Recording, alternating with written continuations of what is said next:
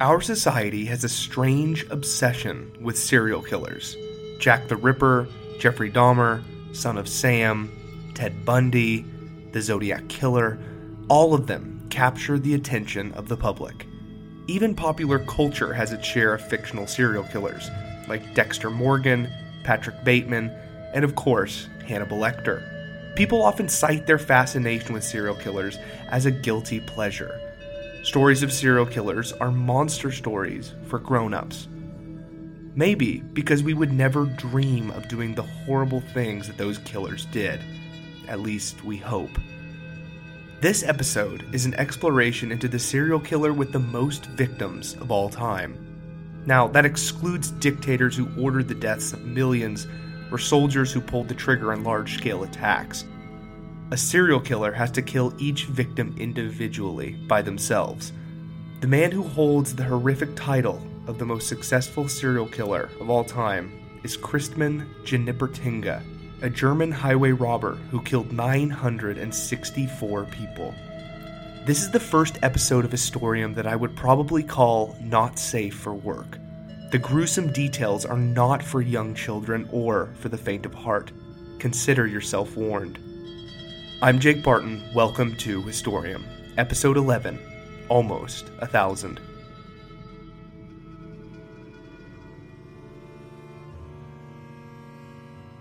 Germany in the 16th century was experiencing something of a renaissance.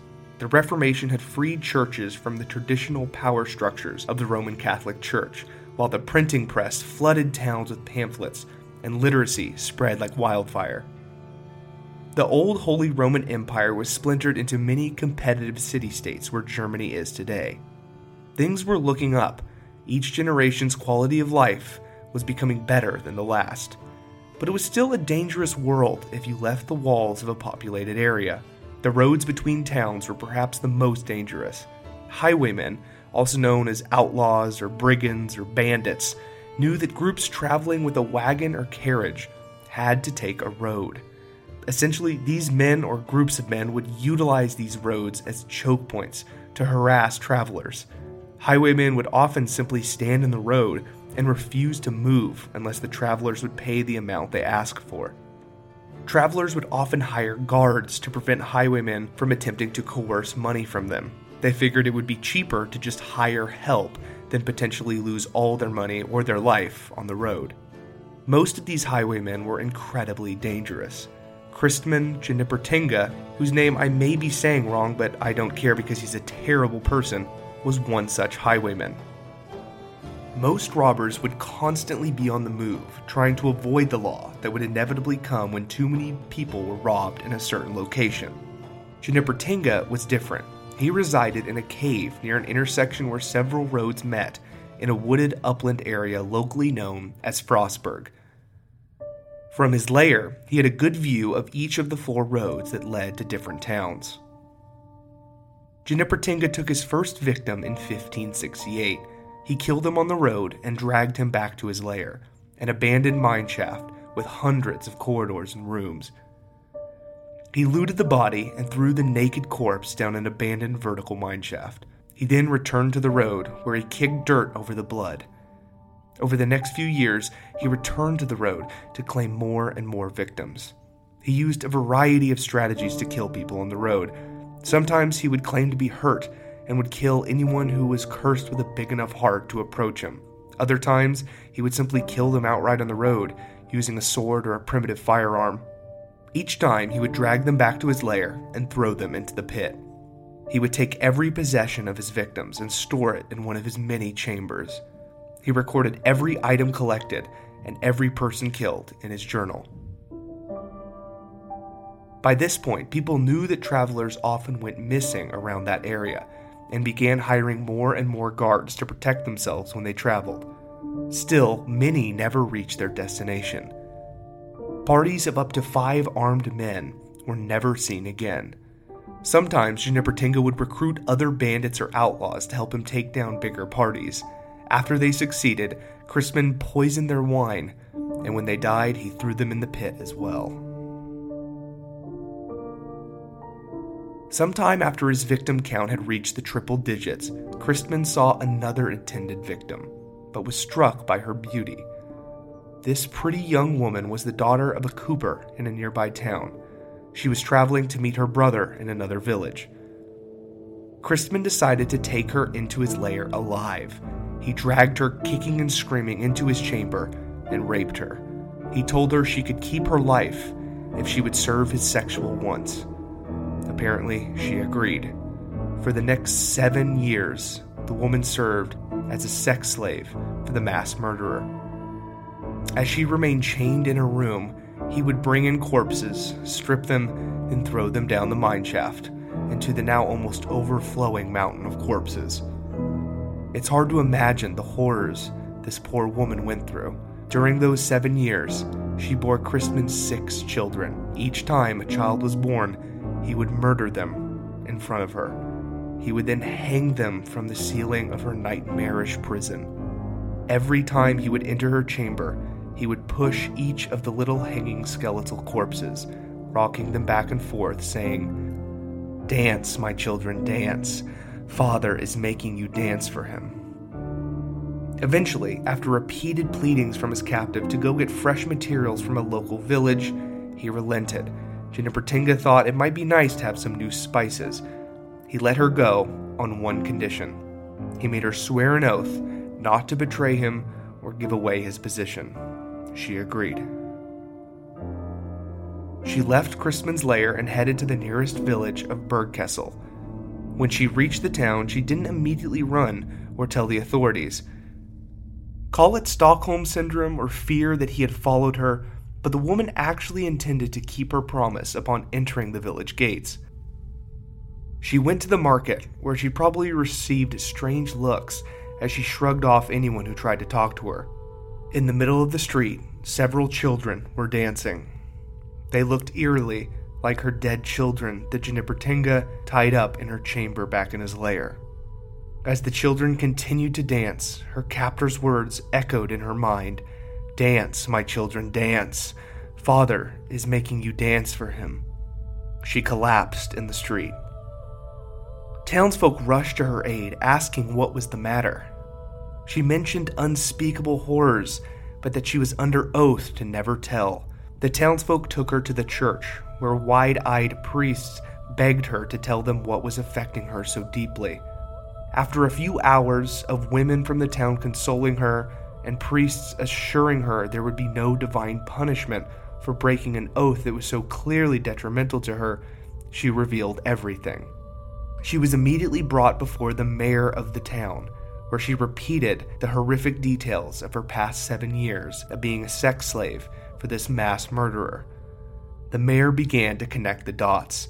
He now knew the cause of all of the disappearances on the road, and more importantly, where the man responsible was located. The mayor of Bergkessel quickly rallied every able-bodied man he could.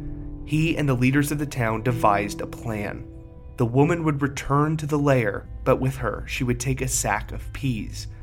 Once she left the road, she would drop a pea every few steps, and the militiamen would follow them to Jinipertinga's hideout. The woman reluctantly agreed to the plan and set off back to hell. Dropping peas along her way, she finally arrived at Christman's lair. She took a deep breath and entered. He immediately chained her up again and demanded that she delouse his hair. Meanwhile, 30 heavily armed and armored men entered the labyrinth. The woman had told them the location of various booby traps designed to keep out any unwanted visitors. Carefully avoiding the various traps, the men entered Christman's living quarters. He heard the men approaching and jumped up from his sex slave delousing his hair. He heard the footsteps of dozens of men in his hideout. The killer turned to his captive, his eyes wild with rage. She screamed as Christman ran at her. The men heard the scream and bursted in just as Jinipertinga was reaching her. The men pulled him back and pinned him to a wall. He glared at who used to be his captive and yelled, "You faithless whore! If I would have known, I would have strangled you long ago." But she barely heard him, for she was free at last. Once Junipertinga was subdued, the men began searching through the many chambers of his lair. Within, they found whole rooms filled with trade goods, rooms with hundreds of weapons and firearms lining the walls, rooms with dozens of full suits of armor, rooms containing piles and piles of gold and valuables, and of course the mine shaft with thousands upon thousands of bones from the hundreds of missing travelers. In Christman's personal quarters, they found his journal, which tallied every item of loot and explained every murder he ever committed in gruesome detail. The group of men returned to Bergkessel, and with difficulty brought Junipertinga back alive. He was tried in court that day, May 27, 1581. In court, Crispin confessed to the killings of the 964 individuals, stating that he was upset that he didn't reach his goal, upset that it was almost 1,000 victims. Once found guilty, the murderer was put on the breaking wheel, a medieval torture device used to spread the victim out so that others could break the bones of their arms and legs.